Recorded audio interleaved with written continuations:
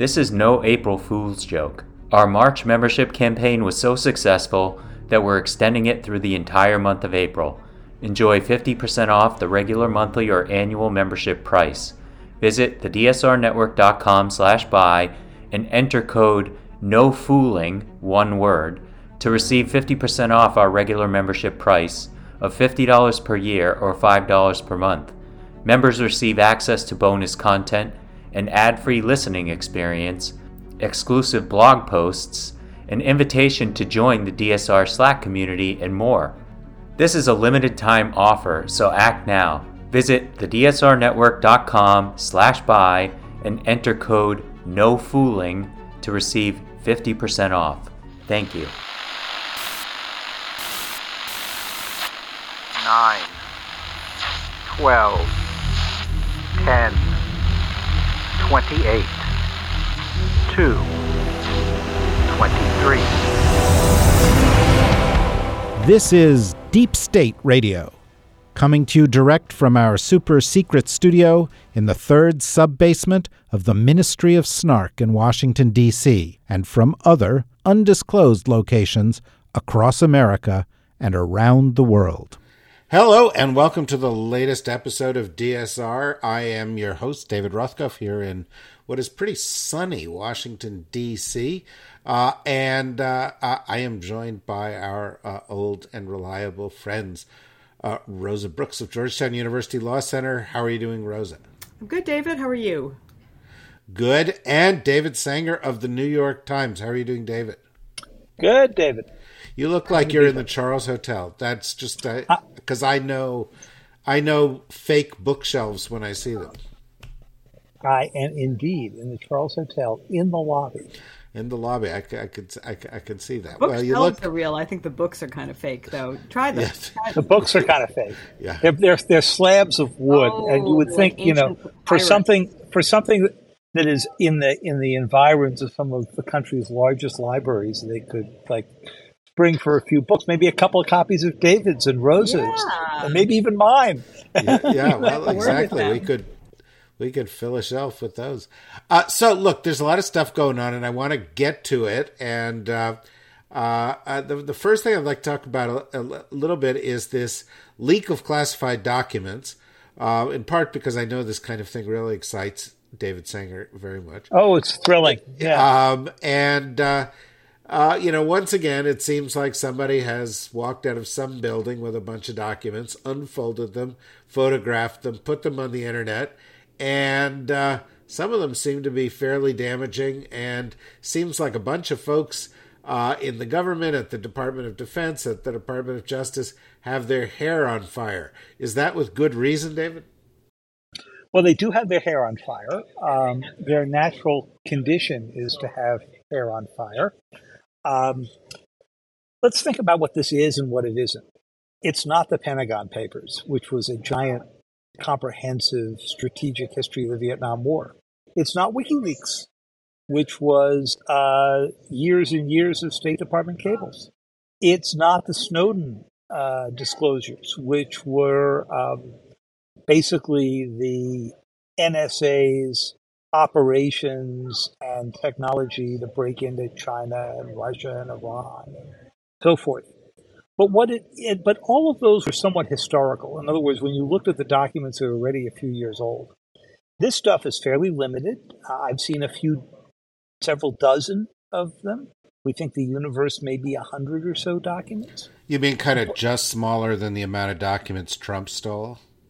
Yeah, it would be less than those, but more operational than what was found in Mar-a-Lago. And, the main saliency of these, David, is that they are so new, right? They are dated like February 24 or March 1st. And I was looking back on my calendar saying, gee, people were saying X and Y and Z to me on those days. And what's interesting about them is that the ones that people have their hair on fire most about are basically operational plans about where the United States would have air defenses in Ukraine and so forth. But some of the most interesting stuff is really about the U.S. doubts about where the war is going. What would happen if Zelensky gets killed? What would happen if Putin died? What would happen if there's a stalemate? So, it just gives you a sense of what uncharted waters we are in right now. The documents are purported to include some that may be fake or altered. Before I get to Rosa, what's your take on that? So I've seen a couple where they were clearly the real document was offloaded from one of these game sites. By the way, this is not like Daniel Ellsberg going to the New York Times. This is somebody who was trying to settle an internet fight, it looks like, and, posted them on what amounted to a Discord subchannel, right? It's perfect leak for this age. But we think that a couple of them were rather clumsily altered by pro-Russian groups, maybe by the Russians themselves. I would hope the Russians would be more subtle about it, and then re-released. So you'll see two versions of it. You'll see the original version and you'll see the doctored version. But I've only seen a handful where we think that happened. So, Rosa, one of the things these documents show is that we spy on our friends. Are you shocked, or are you shocked? I'm shocked that anybody's even pretending to be shocked by that because, I think we already knew this. I think we knew it before Snowden's document released, and if we didn't know it before then, we knew it after that. So yeah, I mean, they're spying on us too, so if it's any consolation, everybody's spying on everybody. We need to have some kind of full employment scheme for our civil servants, so everybody has to spy on everybody. Otherwise, people have nothing to do, and they'll be unemployed and have to go get a job at Burger King. Well, that's true. It seems like one of our allies who we spied upon, or one of our friends, Egypt, where we pump tons of money, tens of billions of dollars, was contemplating a scheme to send weapons to the Russians. Rosa, but should we keep pumping all this money towards Egypt if this is the kind of thing they're thinking about? Well, gee, David, I'm also shocked to discover that we are pumping money to various so-called allies who turn out not to be very good allies for us. That's totally shocking, too, and I have no idea why we would do such a thing, especially in the Middle East. Especially since our last episode was annoying allies. This I think goes past annoying, though, doesn't it, David? It would if the Egyptians really do it. Probably the fact that this leaked out is the greatest defense the United States has for going to the Egyptians and keeping this from ever happening. And what the U.S. is saying publicly is they're seeing no evidence that this is actually going on. I think the more embarrassing one is the South Koreans, right? So you read into these documents, and I don't know how much of your guys' weekend you ruined by actually paging through this stuff.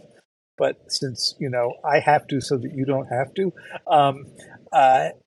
I found the section on South Korea to be amazing. So I had just been in South Korea a few weeks ago, and I'm asking them questions like, so what are you doing to aid the Ukrainians? We know that you're the largest manufacturer of 155 millimeter artillery shells. Would you be sending those? Oh, we haven't made any decisions. It's so hard. We have these policies. We don't want to anger the Russians. So, David, you're a journalist. Yeah, they've got to lie to you.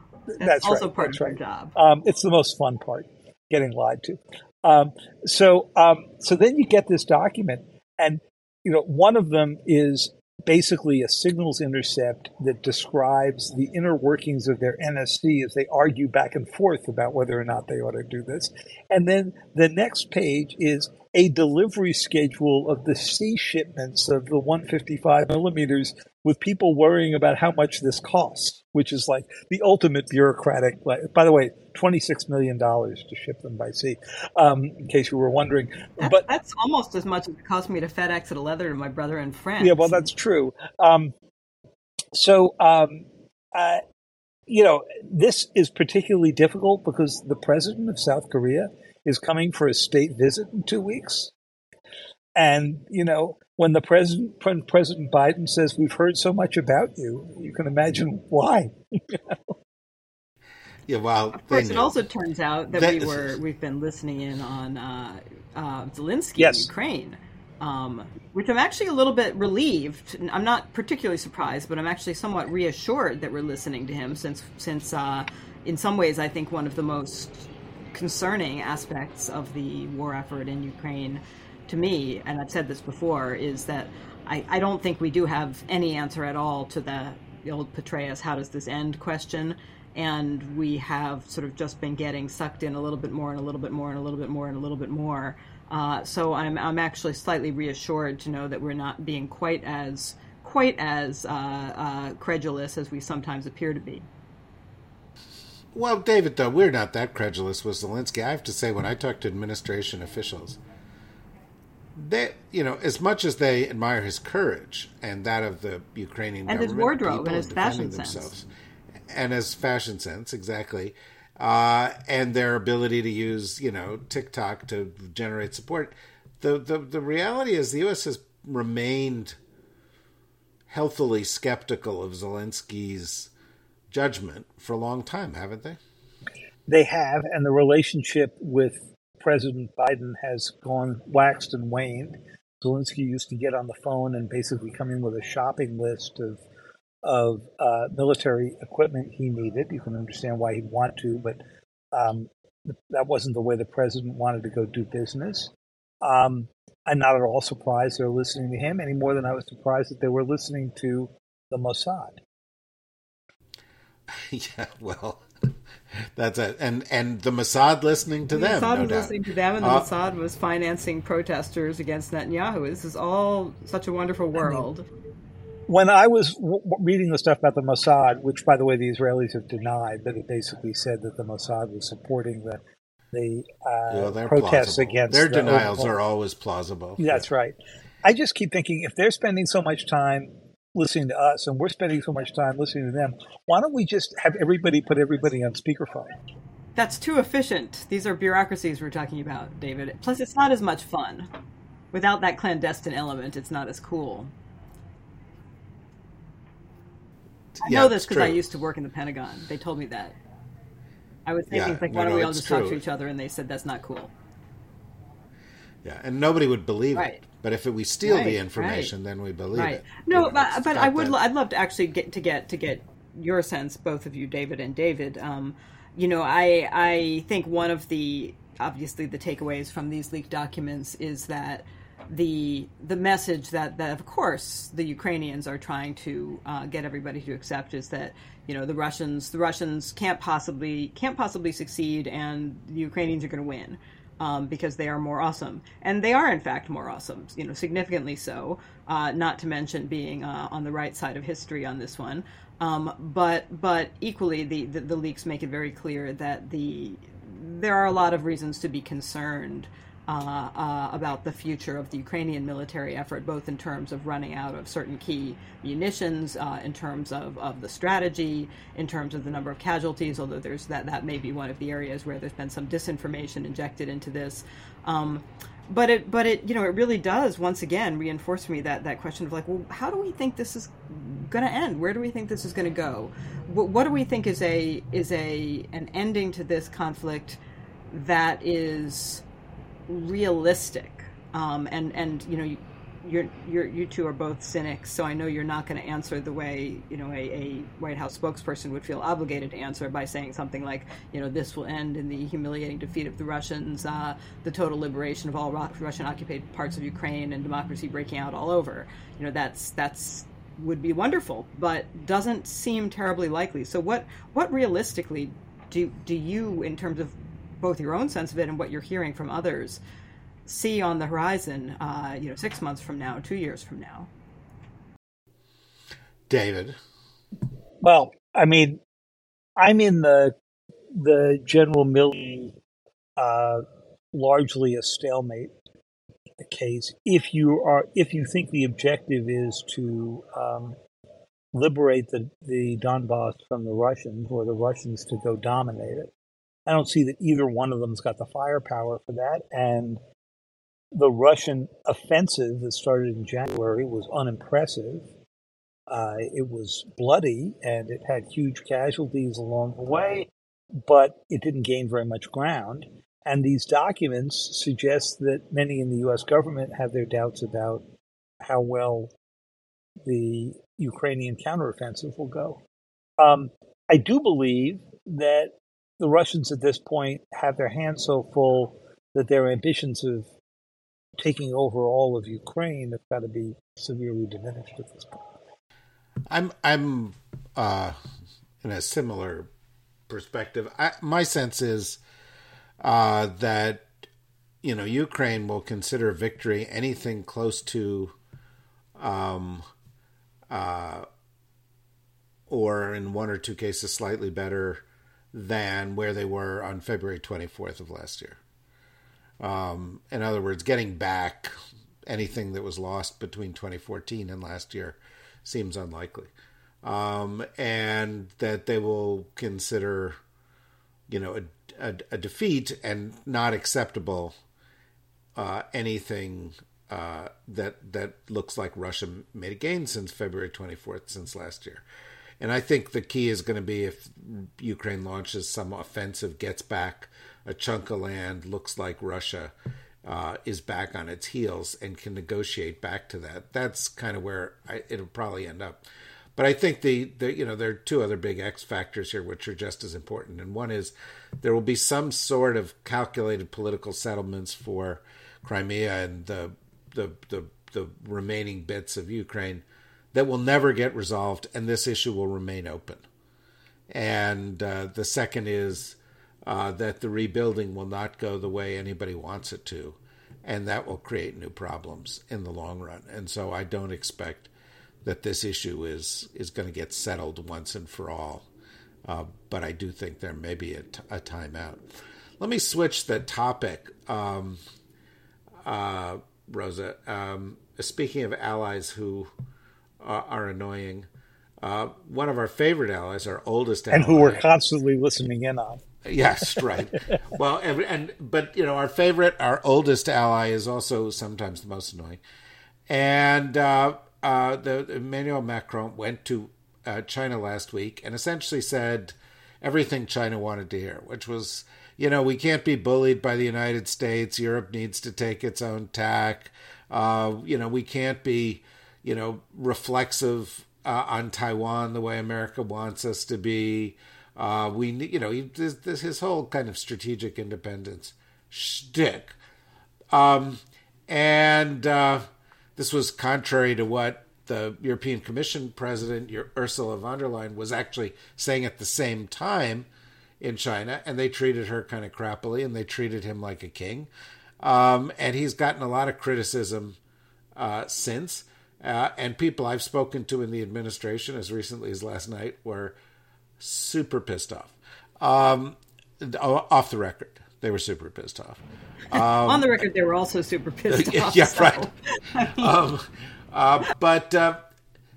What's your reaction to Macron doing this? It's not a huge surprise because he does this kind of thing sometimes. It's not a huge surprise. It's also not totally unstrategic, I think, right? I mean, he wants to be important. Everybody wants to be important. And at this moment, I think he doesn't like just being part of the crowd of, reliable U.S. allies. He wants to sort of signal, hey, you guys have to pay a little bit of attention to me because I have some choices here, so that we get annoyed, but also so that we say, well, Emmanuel, you're really a very important, very handsome man, and we like you very much, and we need you in our camp.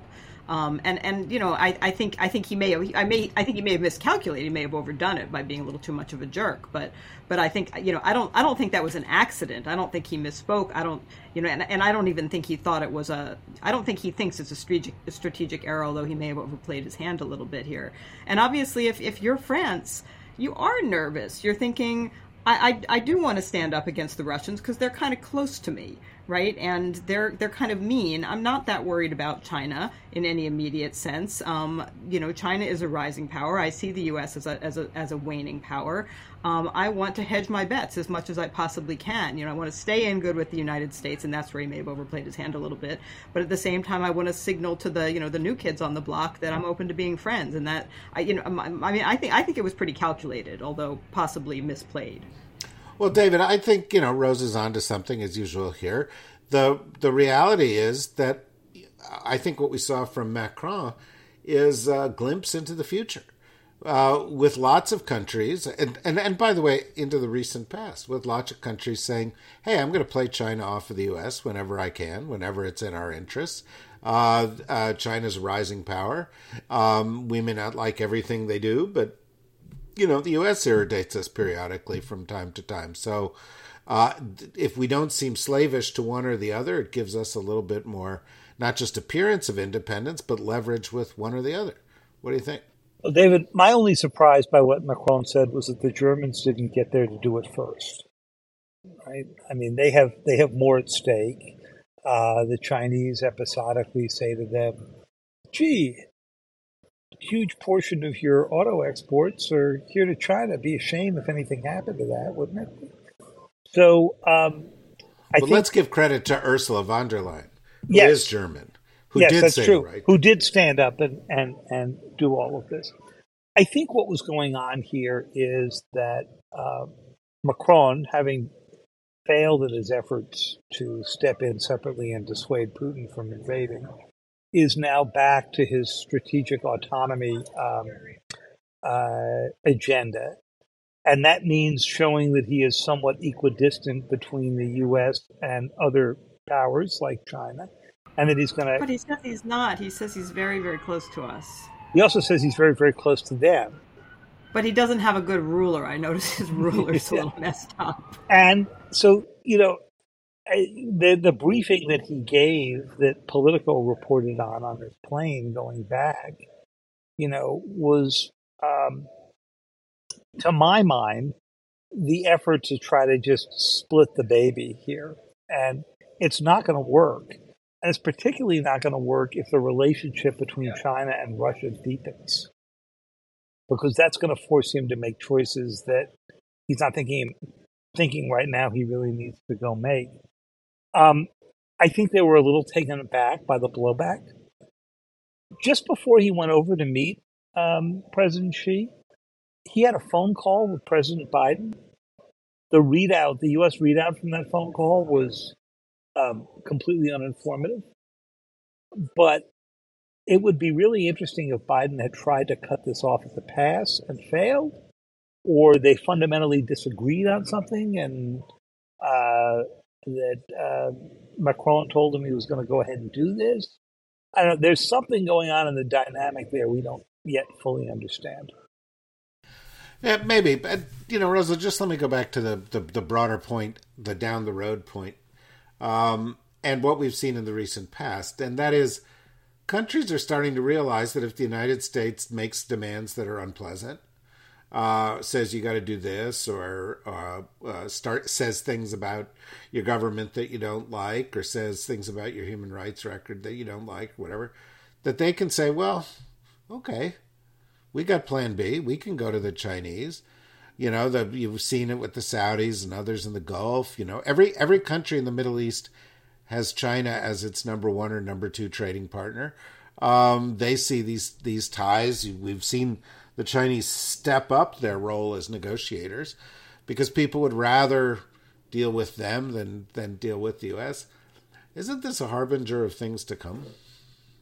No, I think it is, David. I mean, barring some dramatic shift in global power relations, we are awaiting power, and it always hurts our feelings when we hear other people say that, but it's the truth, and I think the sooner we adapt to that and accept it, the better off we'll be, because the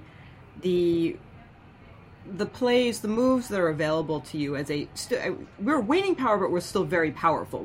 We're still the most powerful state, but we are not as powerful either in absolute terms or in relative terms as we were, 30 years ago, 40 years ago, 50 years ago. And what is going to work for us now is different from what worked for us 30, 40, 50 years ago. And I think the sooner we realize that, the more quickly we will adapt, and the more we will be able to retain for as long as possible the power that we do have and the influence that we do have. The more we act like we still have a degree of influence that we increasingly lack, the more we lose that influence faster. So I think it's just being realistic about it. we should stop having little hissy fits every time anybody suggests that the world is becoming more multipolar, etc. And because we know that too. I mean, whenever you look, you don't need to have any access to classified documents, to look at, for instance, the various releases of things like the National Intelligence Council's documents on, future trends and what does the world look like in 2040 and so on. We know perfectly well that this is the case. We just like to pretend that we don't know it because it's uncomfortable. It's unpleasant. It's more fun to act like nothing has changed. But it's not a particularly smart way to behave. Well, is graceful realism about the gray that's forming at the temples of the United States the right approach there, David, or do we need some kind of superpower Viagra? Don't answer that question. David, you're muted. Sadly, you're muted. David. It's probably very good that I was on mute there. For all of the immediate reactions I would have would probably not be a good thing. But I think Rose's advice that I not answer the question directly is probably the most career-saving, advice I could get. But Rose is right. It's not simply that the United States doesn't have the powers that it did before, but that you've got other rising powers, and you got to figure out how to accommodate that. I'm sorry I used the Viagra term because now everything you said becomes a double entendre. Yeah, and that's really I can just imagine it. And look, this is not a new problem for the United States. We got through the first years of the new century as the unipower, and that wasn't going to last. And then we got challenged, and we worsened our own challenges by what we did in the Middle East. And now we're returning to the norm of superpower conflict and other rising states. And we're sitting saying, well, wait a minute, we thought we were all in charge. And I guess when that happens, that's when you turn to your pharmaceuticals. Wow. Well, nicely avoided most of the metaphor there. But joking aside, Rose, I mean, I do think the one reaction the U.S. has had of this is to be petulant and to say, don't turn to them, and they're terrible, and let's stop them in their tracks. And the other is to say, well, we believe in competition, and we're going to win this competition, and they've got some real flaws in their system and their inability to adapt, and we've got to up our game in terms of, attracting and maintaining alliances. I mean, this is a kind of a long-term competition that we have to get ready for, right? That's right. Isn't there a line, I can't remember what movie it's from, but one of the Woody Allen movies where he says, isn't it weird that being, needy and neurotic isn't more attractive to people? Maybe one of you can fill this in for me, but thus with superpowers, as with Woody Allen, so goeth superpowers, right? I think you said needy and neurotic, right? Yes, I did, David. Get your mind out of the gutter. Yes, I did. Right. If you act petulant and have temper tantrums, it doesn't tend to be nearly as appealing to your potential allies any more than to your potential dates. Than if you act like you have reasonably high self-esteem. I think the U.S. should have high self-esteem. I want to give the U.S. a gold star, and I want it to feel better, so it won't act like such a jerk. Has that been your experience, David? Absolutely. If Rosa said it, that's got to have been it.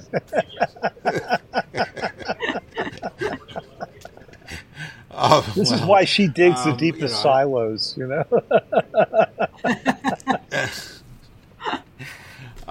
Yes.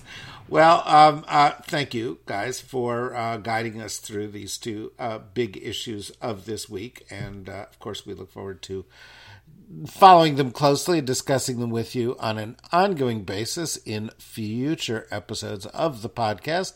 And, of course, we'll have our usual future episodes, including one tomorrow, looking at a whole bunch of developments on the legal front with Dahlia Lithwick.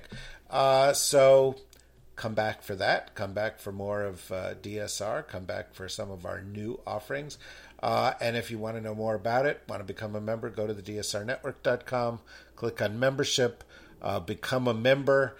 and you get a lot of bonus content. So, thanks to all. Thanks to David. Thanks to Rosa. And bye-bye.